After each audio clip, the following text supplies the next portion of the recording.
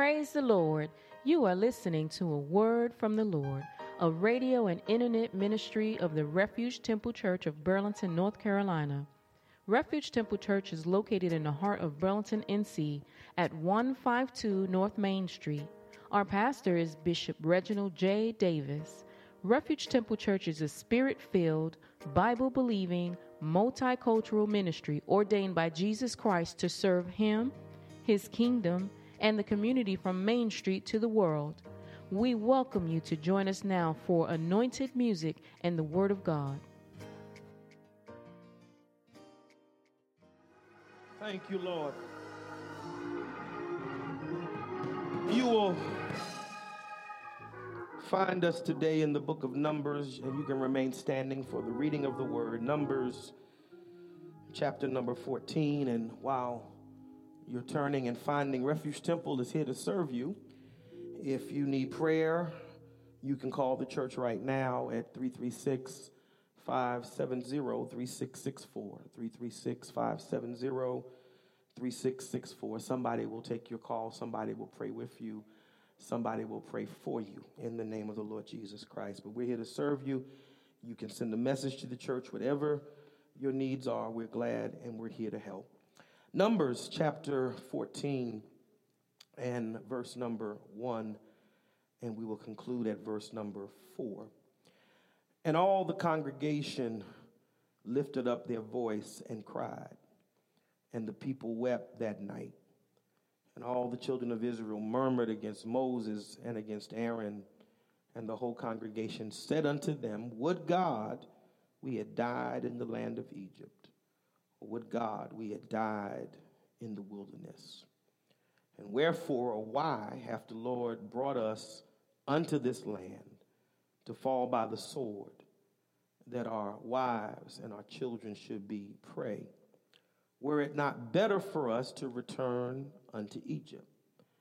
And they said one to another, Let us make a captain, and let us return unto Egypt. Subject today, so close, but yet so far. You can be seated. So close, but yet so far. What is your perception or your impression of God? Some see a vengeful, angry, judgmental God who waits anxiously for a reason to destroy or to punish or to hurt the humanity that He created. Even in this pandemic, many are crying or travailing under the notion that God is somehow out to get us. And rightly so. If God, the Bible says, if God would mark iniquity, who could stand? If God judged us in the manner that we truly deserve to be judged, hallelujah, we could not fault God. But I don't believe that the Lord has sent this pandemic to destroy humanity. I don't believe that. First of all, because people who have been stricken with it, the Lord has raised them up. Hallelujah. And so it can't be that God is just simply trying to take shots at people. Some see a God that teases humanity. He puts blessings in front of us. He gives us promises in the scripture. And He holds us up to this notion of seeking Him and believing Him, but yet some would say He never gives us anything. There are people that really sincerely, because of their experiences or because of the testimonies of others, have in their mind that God really doesn't do anything for anybody. He just simply pretends. He promises, but He does not provide. He promises, but He does not keep His promises. But that is not the God of the scripture. And thankfully, that is not the God that I know. I don't know the vengeful God. I've been chastised by God. Anybody want to be honest about that? I've been corrected by God. I've had things happen because I was disobedient to God. But God is not a vengeful God. There's nothing vengeful about it. That's not the God that I know. The God that I know gets angry, but he doesn't stay angry. Come on, somebody. Bible says his anger endureth but a moment. Hallelujah. It comes because of something that we have done or said or somehow we've behaved, but it leaves almost as quickly as it comes. And he's loving us all over again. And so if you can't see the God of the scripture, it has to be because you have either not read the Bible or you don't understand what you read. And so I want to give us today some firsthand information about God. It's always good to get firsthand information. It's always good not to settle for the insight or the experience of somebody else, but the old folks said you got to know God for yourself. And the first place you know God is by reading and understanding what is in his word. What does the Bible say about God? One of the first things that I learned about God is that God is merciful. Anybody believe that? Come on, somebody. God is the Bible says, "Oh, give thanks unto the Lord, for he is good, and his mercy endureth forever." Oh, hallelujah. I'm standing here and you're sitting there and you're in your homes watching and you're listening perhaps in the parking lot because we serve a merciful God. Now, the only way you can appreciate the mercy of God is you got to really know you. And the you that you know has to be honest enough to say, you know what, if the Lord did not have mercy on me, I would not be here. And in fact, if we would be honest, we're not supposed to be here saved for the mercy of God. Okay, I'm talking to the self-righteous today. I need some real people that have done some real things that the Bible says if God would mark iniquity, who would stand? If God walked through this church and gave every one of us what we deserve, my God, none of us would be left standing because all have sinned and come short of the glory of God. So if I'm sitting in the house or if I'm watching, oh God, by Facebook or if I'm listening, oh God, by radio or by podcast, I'm only here because God is merciful. Okay, I'll say that for me. God is merciful. Hallelujah. Thank you, Brandon. God is merciful. See, because if I got what I deserved, I ought to be in the cemetery right now. And my soul ought to be burning in hell. But there's a merciful God. Oh, hallelujah. The songwriter said, he looked beyond what? All of my faults and saw my needs. He did not give me what I deserved, but he did something. Oh, God, in fact, he loved me so much that he took the penalty that I should have paid. That's why that cross is there. That cross is a living daily reminder that I should be hanging on that cross. Save the mercy of a great and wonderful God who extended himself to me. Oh God, the only reason why I'm saved is because of his mercy. Only reason why I got my right mind is because of his mercy. Only reason why I'm able to I got out of bed this morning, woke up, made my own breakfast is the mercy of God. Oh, hallelujah. And how people can breathe his air and how people can walk and say they feel his spirit and never acknowledge the mercy of God. Oh, God, are there any recipients of God's mercy sitting with me today? Oh, hallelujah. Then I wish you would just tell him thank you. Hey, that's what the psalmist said. Oh, give thanks unto the Lord, for he is good. His mercy endureth forever. Second thing you need to know about God is full of grace. Now, some people erroneously think mercy and grace are the same thing. Let me clarify the difference between mercy and grace. Mercy is you not receiving what you deserved. Come on, somebody. I deserve punishment, but mercy said not so. Grace is different from mercy because grace is me receiving what I did not deserve. Oh, hallelujah. And everything good in my life that God has blessed me with is because of the grace of God.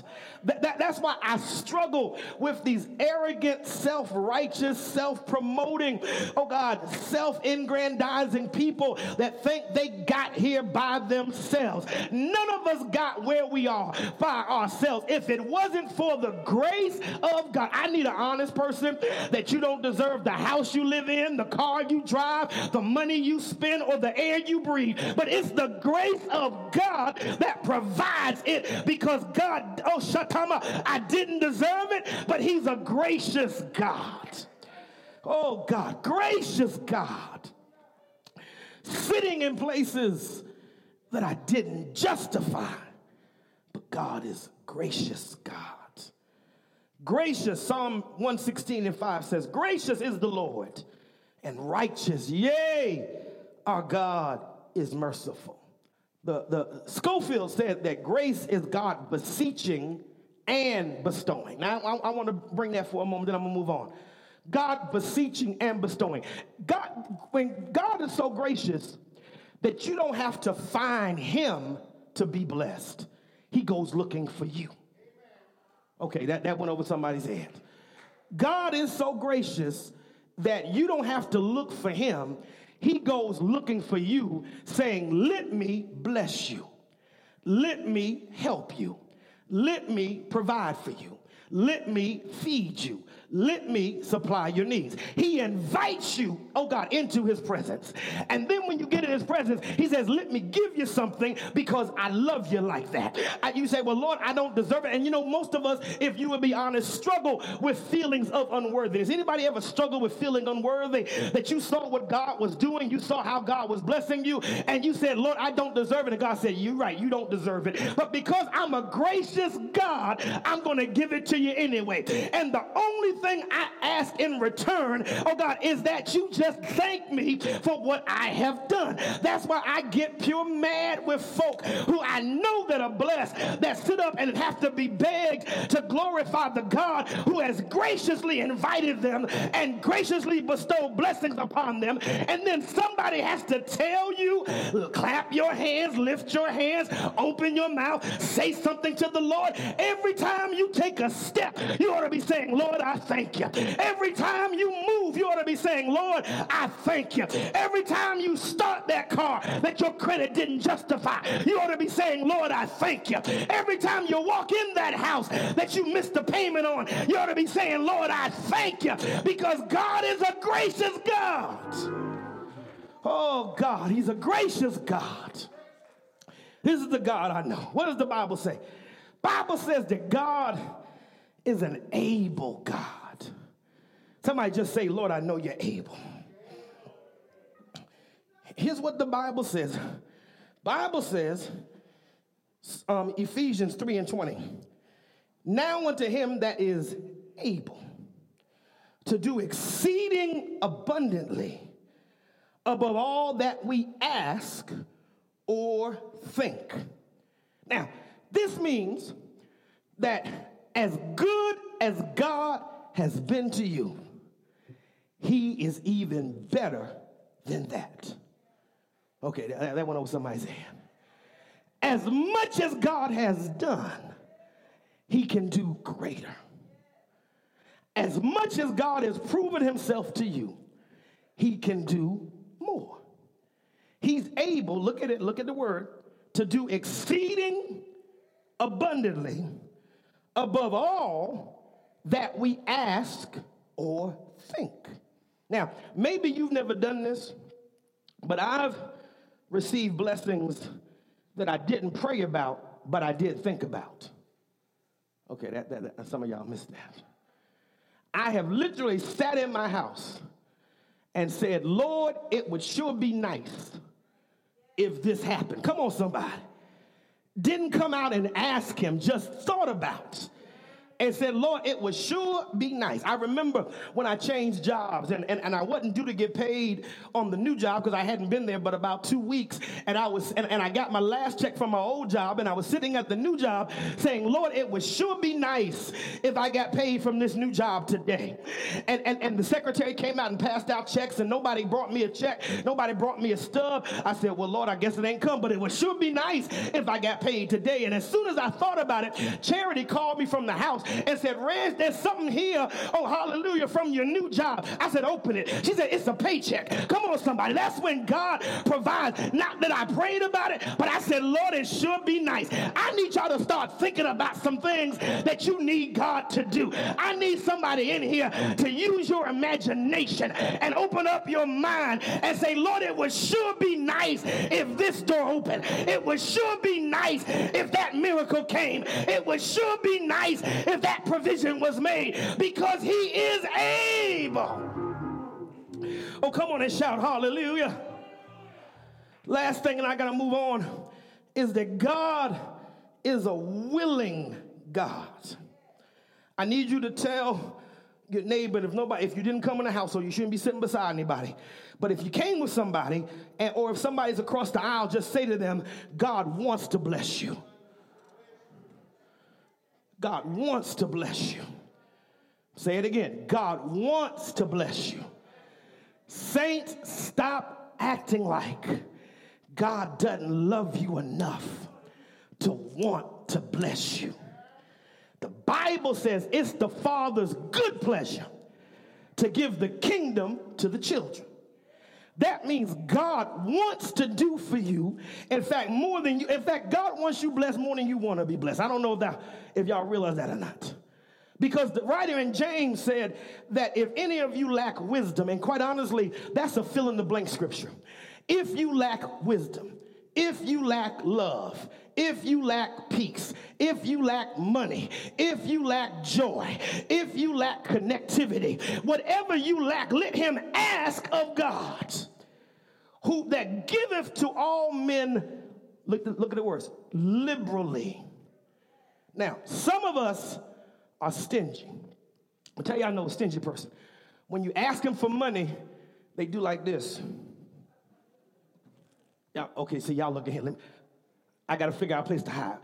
All right, when you ask somebody for money and they turn their back because they don't want you to see what they got, and they pull out just enough, barely enough, not even enough. All right, but that's not God. God gives liberally. In fact, I'm going to say this. God just doesn't give drops of blessings. God sends showers. I'm prophesying to somebody. You're not going to have a drop in this next season. You're going to have a shower. Oh, Tamasataye. Oh, God, you say, well, Bishop, we're in a pandemic and this is dried up and that's stopped and unemployment's going to run out on Friday. But you know what? None of that matters, because there's a God that's still reigning. Oh, hallelujah. There's a God that's still pouring out. And I need us to have more confidence in God than we have in Congress, than we have in the governor, than we have in the president, because there's a God that can make what we need when we need it, that can provide what we need when we need it. Anybody trust that God? Come on, open your mouth and shout hallelujah. He giveth liberally, and he upbraideth not. Your God is not stingy. Well, given the four things I've just said about God, I have a critical question. If we understand all of this about God, why do so many people come close to receiving but fail to achieve what is in front of them? Because there's a cadre of people that are at the edge of miracles, signs, and wonders. So close, there's an anticipation in their spirit, but they never get what they've been praying about. They've told you God is going to do X, Y, or Z for me, but then something happens. And when you go back to them and say, well, what happened to what you were talking about, well, this and well, that.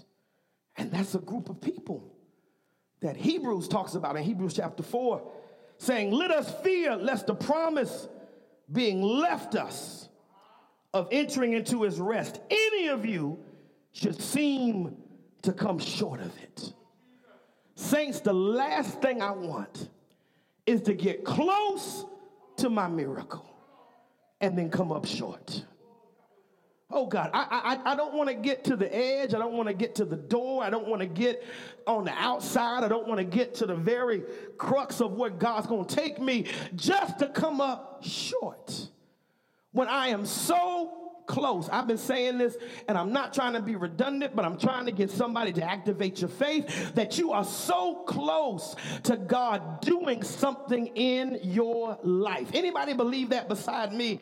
Oh, God, I got some stuff that I need God to work out, and I am so close to seeing him do it. But I don't want to get there and then miss out on what God's going to do in my life. Teachable moments from the text. I'm almost done. We're reading chapter 14, and this is after the 10 spies have come back and lied to the children of Israel because they were so determined that God could not take them into the promised land that they spent the whole day telling everybody that would listen, the giants are there. The cities are walled. We're like grasshoppers compared to them. There's no way we can go in and take this land. And you know what? If you tell a lie long enough, somebody will believe you. Okay, all right. If you don't believe me, okay, now I'm not going to be political today. All right, but if you tell a lie long enough, somebody will believe that lie. And these 10 men told this same lie for so long that by the nighttime in chapter 14, everybody's crying. They're crying because they came all the way through the desert and they crossed the Red Sea and they're on the edge of the promised land. But these 10 liars said, there's no way God can take you into that land. And there's no way God can give you the land. And so they're laying in their beds crying because you know what? Unbelievers create doubters. Now, there's a fundamental difference between an unbeliever and a doubter. Unbeliever is somebody that calls God a lie.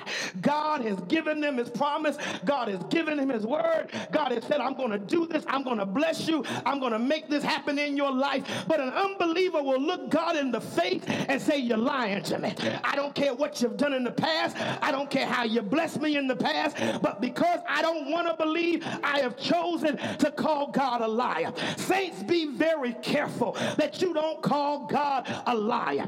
Be very careful that you don't challenge the integrity of God. If God said it, he is able to perform it. I don't care how crazy it sounds. I don't care how far-fetched it might be. If God said it, even if you can't see it, just open your mouth and say, yes, Lord. And you can say, Lord, I don't even see how you're going to do it. But because you've never lied to me, and that's my testimony, God has never lied to me. Everything he's promised, he has brought to pass. Everything he said, he has made happen. I don't know how you feel about God, but the God I serve has never lied to me. Oh, God, he's done some things that when he first told me, I scratched my head. Can we have an honest moment in here? Lord said, I'm going to do it this way. I'm like, But before I would not believe him, I say, God, I don't understand it. But because you said it, and heaven and earth shall pass away, but your word shall not pass. Because you said it, I'm going to say, yes, Lord. I don't know who I'm talking to, but God has made you a promise. And I know it seems difficult, and I know it seems unusual, but I need you right now to lift your hands and just say, yes, Lord. Hey, oh, God, I know the doctor said this, and the lawyer said this, and the banker said this, but what did God say? And whose report will you believe? Because he's never lied. I'll lift my hands and I'll open my mouth and I'll say, yes, Lord. Don't know how you're going to do it. Don't know how you're going to fix it. But because you said it, I'll say, yes, Lord.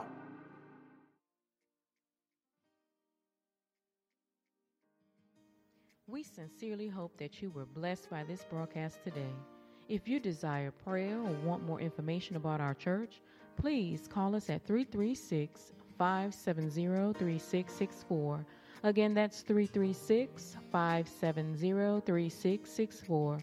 You can also go to our website for more information about our ministry at www.refugetemple.nc.com. Again, that's www.refugetemple.nc.com. Pastor Reginald and Lady Charity Davis and the Refuge Temple family would like to invite you to worship with us whenever you are in the Burlington area. If this ministry has blessed you, please write to us at P.O. Box 3552, Burlington, NC 27215. That's P.O. Box 3552, Burlington, NC 27215, or email us info@refugetemple.nc.com. That's info@refugetemple.nc.com. God bless you, and until next time, shalom, shalom.